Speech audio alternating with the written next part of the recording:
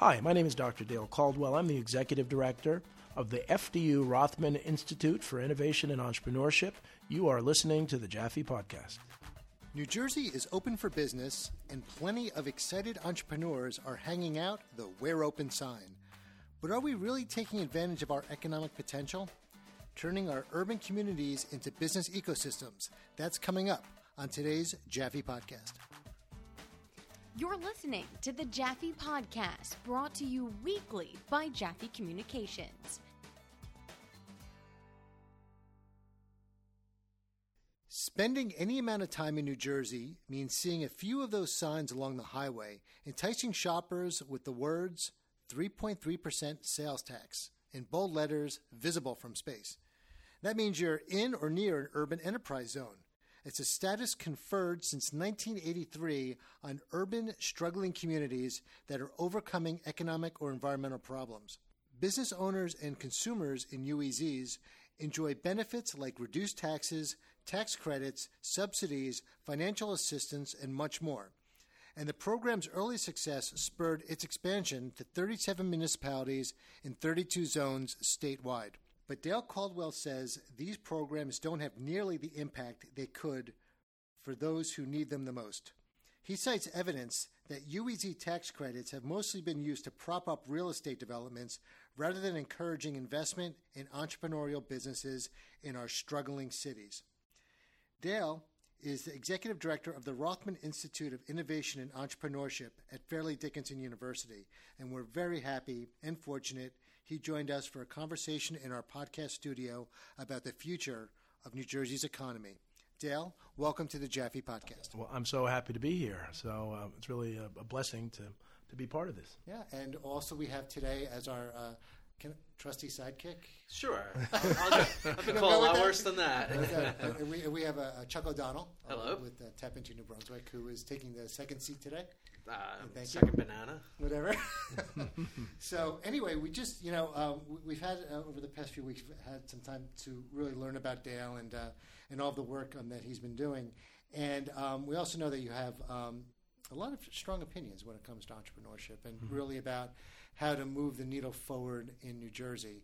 And when we do these podcasts, we like to first talk about the problem, and then we like to talk about the solution, and so that we all leave the podcast feeling that we've accomplished something and that there's kind of like a route forward. And so why don't we talk first about, hey, it's New Jersey, there's problems, so let's talk. What are you seeing as the issues here?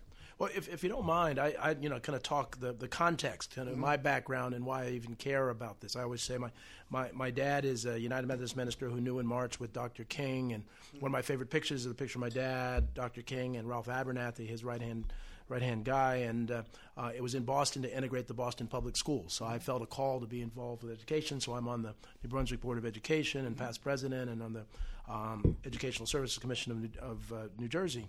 Both for a very long time. 20 years. I've been actually 16 years president of the ESC&J, and 4 years over the course of the 20 years I've been on New Brunswick. But that's given me some education insights. Then I was the first executive director of the Newark Alliance and deputy commissioner of Department of Community Affairs and at Deloitte Consulting, and had my own consulting firm. So see the business side, see the politics side, see the government side, see the nonprofit side. And, we have these issues called property tax and poverty in New Jersey. And so I have a real focus on those two things. And the answer in some ways is the same. It's entrepreneurship. It's really, America was started as a startup corporation. Entrepreneurship is at the heart and soul of this. And this is neither liberal or conservative. I was in the McGreevey administration, and I think that administration and the Murphy administration and others know that creating jobs is at the heart of things. Right. But how do you create the jobs? Okay. And now I've seen at Montclair State University, they have their entrepreneurship with great Dennis program. Dennis Bone. Well, Dennis just retired. They hired a new person who had worked, and her name is escaping me now, just worked at Google, who's now just taking over. I think excellent. she's just starting, so which is great. Right, and you have yours at FDU that's been around for 30 years. Yep. And so are these, explain what they are. Are they think tanks? How do we describe these entrepreneurship entities? That's a great question. In fact, we had a actually around my issue, and we'll talk a little later about entrepreneur zones, we actually brought together all of the heads of each of those institutes. And so they're Rider, they're at Rutgers. Rutgers has about 4 of them, Montclair State, Princeton. And so the directors, and they all have their own little flavor. And some have incubators. Ours has been family businesses and veterans business training. Princeton is in the Keller Center, which is engineering. And so they really are looking at entrepreneurs and engineers. Montclair is really focused on women entrepreneurship. There's one in Newark, which is urban. So they're often aligned with the entrepreneurial major in the universities. They work with some work internally, largely with students. We work with students, but we spend most of our time working with entrepreneurs throughout New Jersey. Okay, and I'll go to my question. So tell us about what are we seeing are the issues when it comes to entrepreneurship in New Jersey? Is this a healthy place for entrepreneurs? Is there more that needs to be done? How would you describe the landscape here? Again, that's a great question, because what we're finding is that people understand the importance of entrepreneurship, but the nature of politics is whoever yells loudest, gets support. Yep. And entrepreneurs are so busy trying to survive, trying to make ends meet, that there's no real advocate for them. So things like $15 minimum wage, we just did a poll, and about half the folks found it a real problem, half didn't, and which we'll report later. And so you have other people saying, who are advocating for it, and you don't hear anything from the entrepreneurial community, so you go with it. Right. And things like local municipalities, and having overseen Department of Community Affairs, which works with local municipalities, many municipalities are, I don't want to say abusive, but are taking advantage financially of businesses instead of thinking the long term that these are rateables. Give us an example. So example, like a restaurant wants to open, or there's a again, I won't use names of towns or industries, but there's kind of an animal hotel that's bought some land in a town and got the DEP permits that they had to get, but then somebody saw and I forget what the spotted turtle, and they pulled all the permits. Then someone said, the spotted turtle was a mile away, so they gave them the permits back. And then someone said they saw the spotted turtle, so they pulled the permits.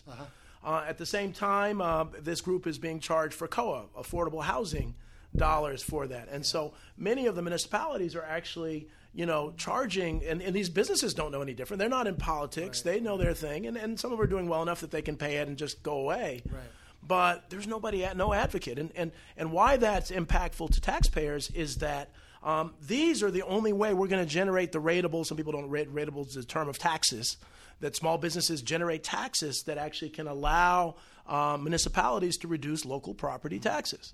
And if we don't support entrepreneurial businesses, we will never get taxes down. And this is not Democratic or Republican. That's the fact. Right.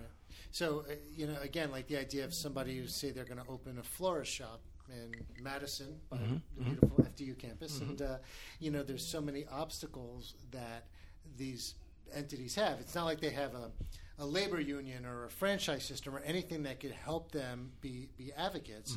Are you saying that these entrepreneurial institutes serve as those advocates? Well, not all of them do, and so that's kind of the space we're taking. In addition to family businesses, in addition to helping veterans, so we have a family business program. We have in October we have our Family Business Awards, where we identify the most outstanding family businesses of the year. We've been doing that for about 20 years. We also have this veterans program for over 10 years, where veterans will have a business idea and we'll help them develop a business plan and potentially get funding. And so those have been the things we're doing. But now we're seeing this void in voice. And the other institutes are really focused on what they're doing. And so we're really trying to be, we're not lobbyists, we can't lobby, but we can really be a presence to really say, hey, folks, like being on this wonderful show, to say, hey, entrepreneurs are really the heartblood of New Jersey and the heartblood of America. And it's not a political issue of conservative or liberal, but this is where most people are employed. So let's talk about corporations, okay? And if you look around New Jersey, the greatest development you've seen in the past 10, 15 years has been warehouses for the Walmarts and the Targets and all of these major fulfillment centers. It seems like the business is changing drastically. That it used to be that, okay, I'll use the florist shop, that you would make your $15 an hour working in the florist shop. Now you're making your $15 an hour working at one of these massive fulfillment centers that have 300,000 employees globally. It's an ongoing trend in that direction.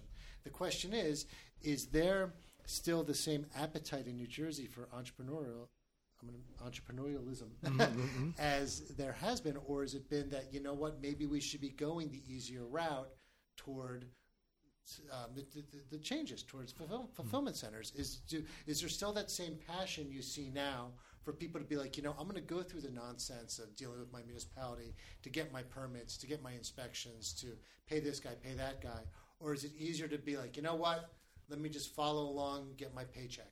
Well, see, one of the challenges is that the jobs that, you know, so some of the big box stores have come in, and I think it was Piscataway where they said just a couple of years, the last hardware store closed, local hardware store closed. Yep. And you say, oh, well, what does it matter? We get our stuff cheaper. And so the consumers are saying, we're getting our stuff cheaper from the local. What they don't realize is that living wage jobs are being eliminated. So great, it's great to have $15. And so one of the, and I'm a shareholder as are others, but shareholders are running America now. And what that means is that things that are beneficial to shareholders are great, but they're not beneficial to average Americans. And so let me give you an example. And so you go to the local, I'll pick a restaurant chain, but any restaurant chain, and they have these little kiosks on the table that's supposedly more convenient that you pay them. They're trying to eliminate waiters and waitresses, right? And guess who that helps? That doesn't help anybody. It eliminates a job. It doesn't help the economy. It doesn't help. It helps shareholders because their profitability. Then one of the other things which again, it's not Democrat or conservative, but I know the Republicans have used to be really strong on kind of antitrust and other things. And so a friend of mine works at Bayer, and Bayer, a lot of people don't know, Bayer bought Monsanto. And really you think, in what world would the largest aspirin maker be able to buy the largest food producer? And they're laying off 12,000 people. So that's a great move for shareholders, but where are we saying about the average American, the average New Jersey person? And nobody is speaking up.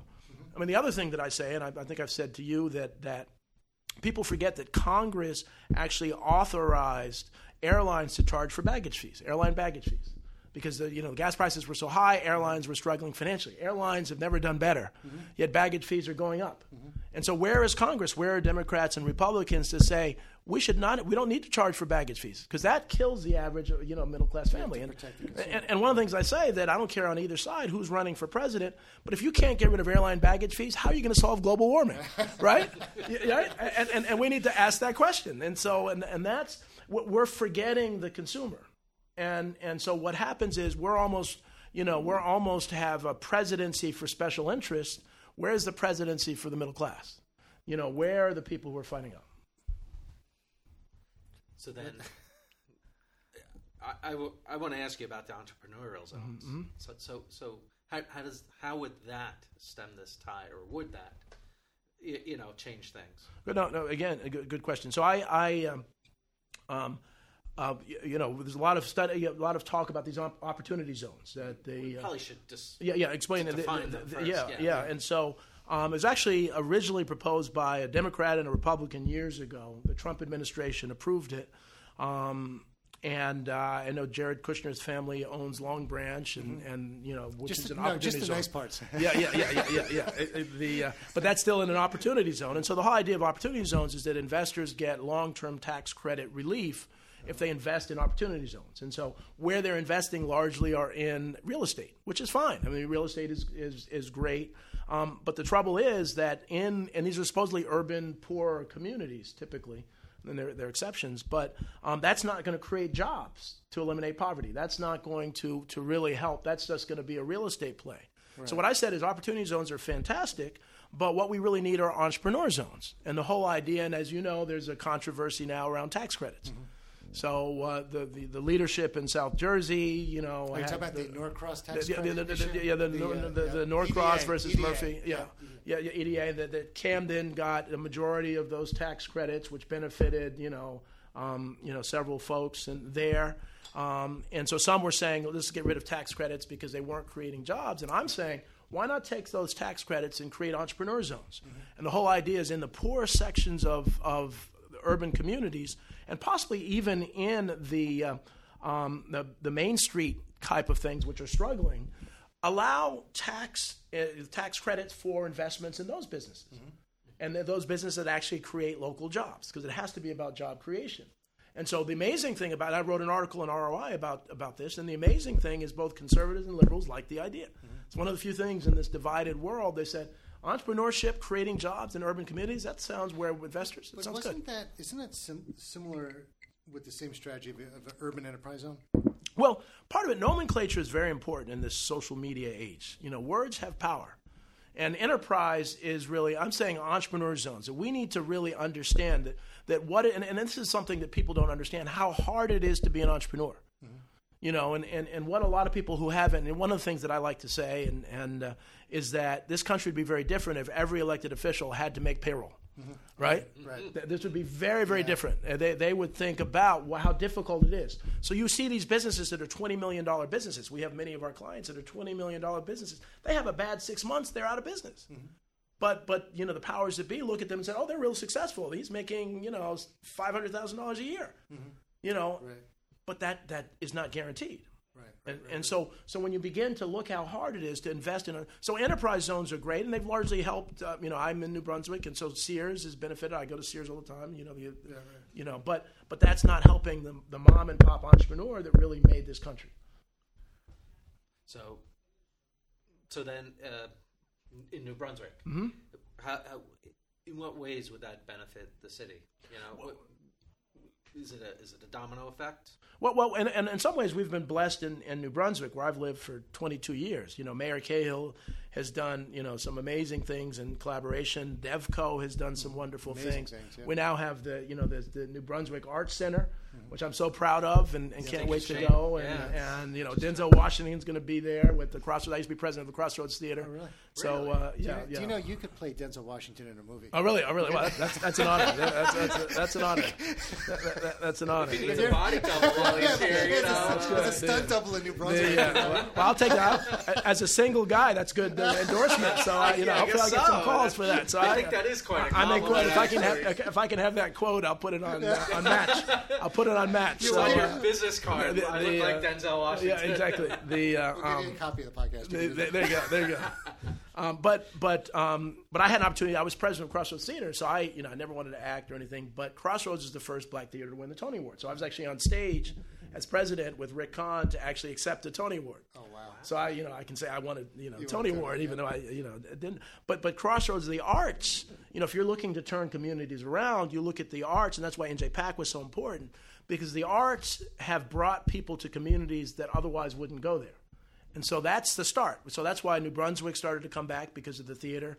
NJPAC did a lot for Newark as well. But the next step is entrepreneurs, to really support businesses and jobs. Right.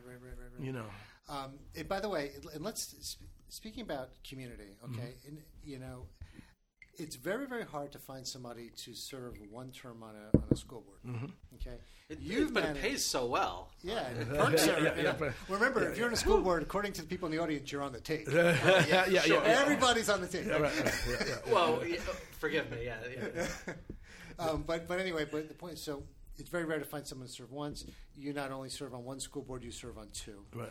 And it's very interesting to ask, what drives you? What drives you to do that, to devote so much of the time that you could be doing other things to serving on boards of education? Well, it's I had the opportunity to win the New Brunswick School Board Member of the Year in 2009, and the state school board of the year. I'm sorry, New Jersey, New Jersey School Board Member of the Year, and so. One of the things I had an opportunity to I grew up in Roxbury and Harlem, and I went to Princeton and I got my MBA from Wharton and a doctorate from Seton Hall. So I paid a lot of money for school. Yes. But and I went with these schools. They're supposed to be these people that are supposedly the best and the brightest.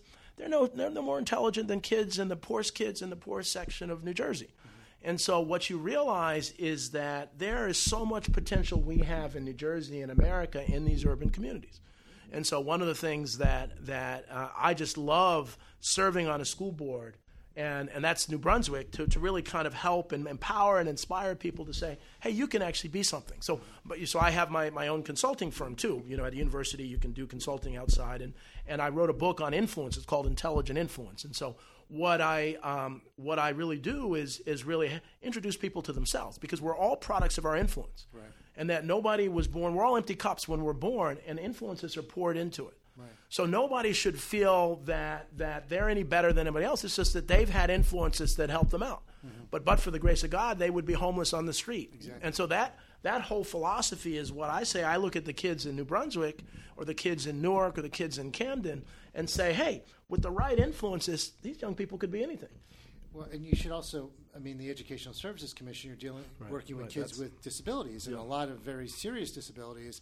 And that's another thing where you guys really come up with ways to make sure to maximize whatever potential is there. Well, and again, part of I feel like I'm even cheating, because I have two of the best superintendents. Mark Finkelstein, that I've worked with for 18, 20 years, really. Mark is among the best. Yeah, he's one of the most respected folks. He's created a culture of caring. We educate the most challenging students that are, autistic, multiply disabled, dealing with emotional challenges, and they do it with such class and caring. And then Dr. Aubrey Johnson in New Brunswick has done a phenomenal job of really kind of turning the district around, and we have a long way to go. But when you're a board of education, your number one job is getting a great superintendent. Yes. And so so it's a lot easier when you have a great superintendent. It's a lot easier to be a board member. But I also tell other folks that a good day as a school board member is when nobody complains. So when is that? Yeah, and that's a very not too many, not too many. But count on one hand. Yeah, exactly. All right, fair enough. So Dale, when you're not busy promoting entrepreneurship, I understand you have a great passion for tennis, and you run a Black Tennis Hall of Fame. You created one. Yeah, and just real quick, I was the first Black president of the USTA Eastern section. So the United States Tennis Association has 17 sections, and I called up when I was president of the International Tennis Hall of Fame and said, we need to do an exhibit. Baseball's done some great things with the Negro Leagues. Yeah. And so they actually did an exhibit called Breaking the Barriers, which 35,000 people saw in the 2007 U.S. Open. And that was so successful, I said, let me start the Black Tennis Hall of Fame. Because a lot of people don't know, tennis has been in the Black community for 100 years. Althea Gibson, Arthur Ashe, but even before, Aura Washington, and there was a woman named Aura Washington who was the best women's basketball player in the country and the best tennis player that nobody knows about. But they weren't given this. Well, why do you need that now? And it's because they weren't given a chance to play in the white tournaments. And one amazing story, which you really could do a movie about, was this guy Don Budge. Don Budge was the first to win a Grand Slam, all 4 of the major championships. The U.S. Open is going on now, and he knew he was the best white player in the world. But he wanted to see if it was, and this is when boxing, you had Jack Johnson, and black boxers were there. So he went to Harlem to play this guy Jimmy McDaniel, who won the ATA championship. So here's a guy who was by far the best white player. Put it all on the line. And so the thing about Althea Gibson, and we'll get to Althea Gibson's statue, which was amazing, the unveiling the other day, is that she broke class and color. Because tennis was the elite. They always thought they were better then, and then, baseball was for everybody. And so he ended up winning, but said this guy could compete, Jimmy McDaniel. But that's an amazing story. And so just recently, and the reason I really wanted to talk about it, is the USTA, well, first East Orange did an unveiling of an Althea Gibson statue. So those who don't know, Althea Gibson was the first black champion of Wimbledon, the U.S. Open, the French Open. She had a ticker tape parade down Broadway in 1957. A black woman had a ticker tape parade where people celebrated her like they celebrate the Yankees or the Mets. Mm-hmm. Wow. And so I think never about knew that. No, and if you go there and you see they have all the names on the thing. I was just the other day. So wait, where is the Hall of Fame? Well, we're virtual actually. So we're virtual. Yeah, we're virtual. In fact, we're in the process of raising money to create a virtual reality Hall of Fame. So we have a mock-up for that, where not just virtual, but the idea that you can online, which I think will be the future of it, you can actually walk in and see Althea Gibson's exhibit, online. And so interesting. I'm surprised that is the goal to have a physical space eventually? No, but really the goal is to really have the virtual reality space, because to have more people have access. You do have an event every year, induction, an induction ceremony. And recently you had Chanda Rubin. Yeah, Chanda Rubin and Brooklyn Borough Hall. Your tennis thing. Yeah, he's 3-time very state good. champ. No, not really. I was going to say really, not at all. But the big news was on Monday, an opening. They had an unveiling of the Althea Gibson statue at the U.S. Open, and so I had a chance to be up front for that. And Katrina Adams, the first black president, oversaw. Billie Jean King spoke. Sloane Stephens, who had won the U.S. Open, was there. Shonda Rubin was there, and so really it's a beautiful statue. So if you get to the U.S. Open, right by Arthur Ashe Stadium, just look at it. It was just amazingly done. Your event every year, your induction, you've had some very well-known, very prominent tennis players come over the years, right? Yeah, we've had a few. I mean, my claim to fame is that I'm certified to teach, but I had a chance to teach tennis with Arthur Ashe and he actually had spoken to a black NBA association, and he wanted a lot of black folks, executives, to understand how tennis is networking. So he had a free clinic for them, and I was chosen as the other teacher. Did you ever play Arthur Ashe? No, I didn't know. I didn't play, but he was. I mean, was he scared of you? No. He's ducking you. But he was so thin. But this was before AIDS. Nobody knew about AIDS then. But he was. I remember him being so thin. But his strokes were like glass. It was just unbelievable how the ball just popped off his string. Classy player.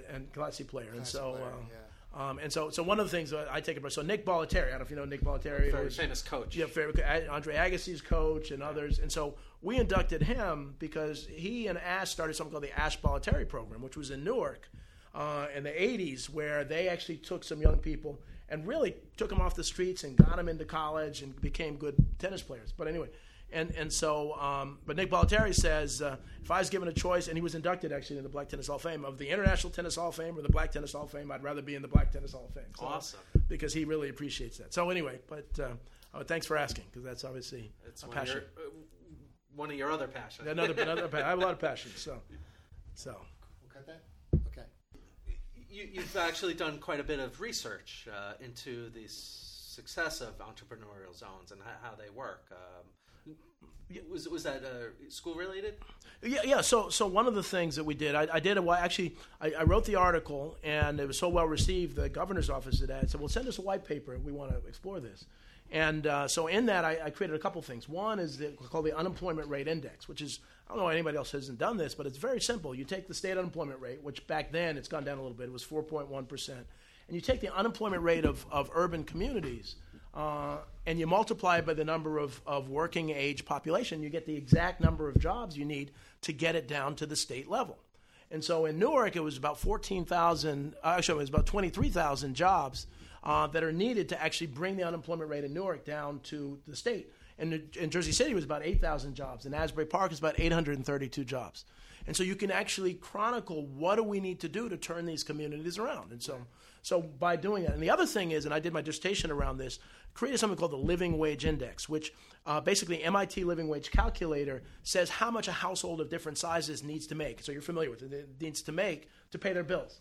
And what I did is I took that against the census to say what percentage of households actually do that. And so you have numbers, real numbers, and you look in our communities, and Jersey City was the only one of the 8 best-known cities I did that was about 50%. The rest of them, the majority of folks didn't make enough to pay their bills.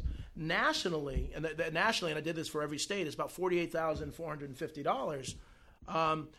68 million households can pay their bills. 50 million households in America can't pay their bills on time. And that's the political thing that we're missing as we talk about some of these big issues, is that people are anti-politics. Whether they may not think they may not think that the president is a good human being, but the one thing I think everybody agrees, the president is not part of anything, let alone government. Mm-hmm. And so I think as the Democrats are running, they need to really begin to think about this and understand that government has not served people well. Right. And my dad, as a civil rights foot soldier, as he said, many of us as an African American, we believe in the Democratic Party because the Democratic Party intervened, when times during some racism and segregation.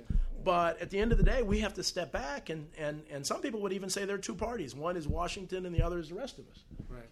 And so we need to begin to understand that. And the beauty, I like to, and I don't like to beat anybody up. I'm just saying entrepreneurship is a positive way, and I've not had anybody really push back. Mm-hmm. To say, oh no, we need more big companies. No, I don't hear that. I hear we need more jobs. Yeah, we need more jobs. Exactly. More good-paying jobs. and we need more opportunity. We which is need why more. we have institutes like yourself. Yeah, well, and the other thing, I know we're at the end, is that it's often about the household. That so often we focus on individual job rates, but it's really the household. Two members, one member can make $50 an hour in the household, the other person can make $10 an household, and yet in a single household, somebody's making $14 an hour. Mm-hmm. So we really need to look at, and that's why I like the living wage index. It's more about the aggregate, how many households can pay their bills, and what policies are going to change. Right. Okay. All right. Well, listen. Well, thank you, Dale. This was wonderful. Yeah, I mean, and so again, we're here with Dale Caldwell, Executive Director of the Rothman Institute of Innovation and Entrepreneurship at Fairleigh Dickinson University. And if folks want to learn more about the institute, how can they find out? Well, one, they can reach me at dcaldwell@fdu.edu, or the 800 number 800-838-8414 is what I use for out of the office. Okay. All right. Well, Dale, thank you very much for being on. Yeah, thank you. Okay. Thank you so much. Okay. The Jaffe Podcast is a production of Jaffe Communications, which is solely responsible for its content. Episodes may not be reproduced or rebroadcast without permission. Our executive producer is Jonathan Jaffe. Our editor and production manager is Josh Frank. And our theme song was composed by David Siste. For more episodes, visit jaffecom.com or find us on Facebook at Jaffe Communications. Thanks for listening. Join us next week.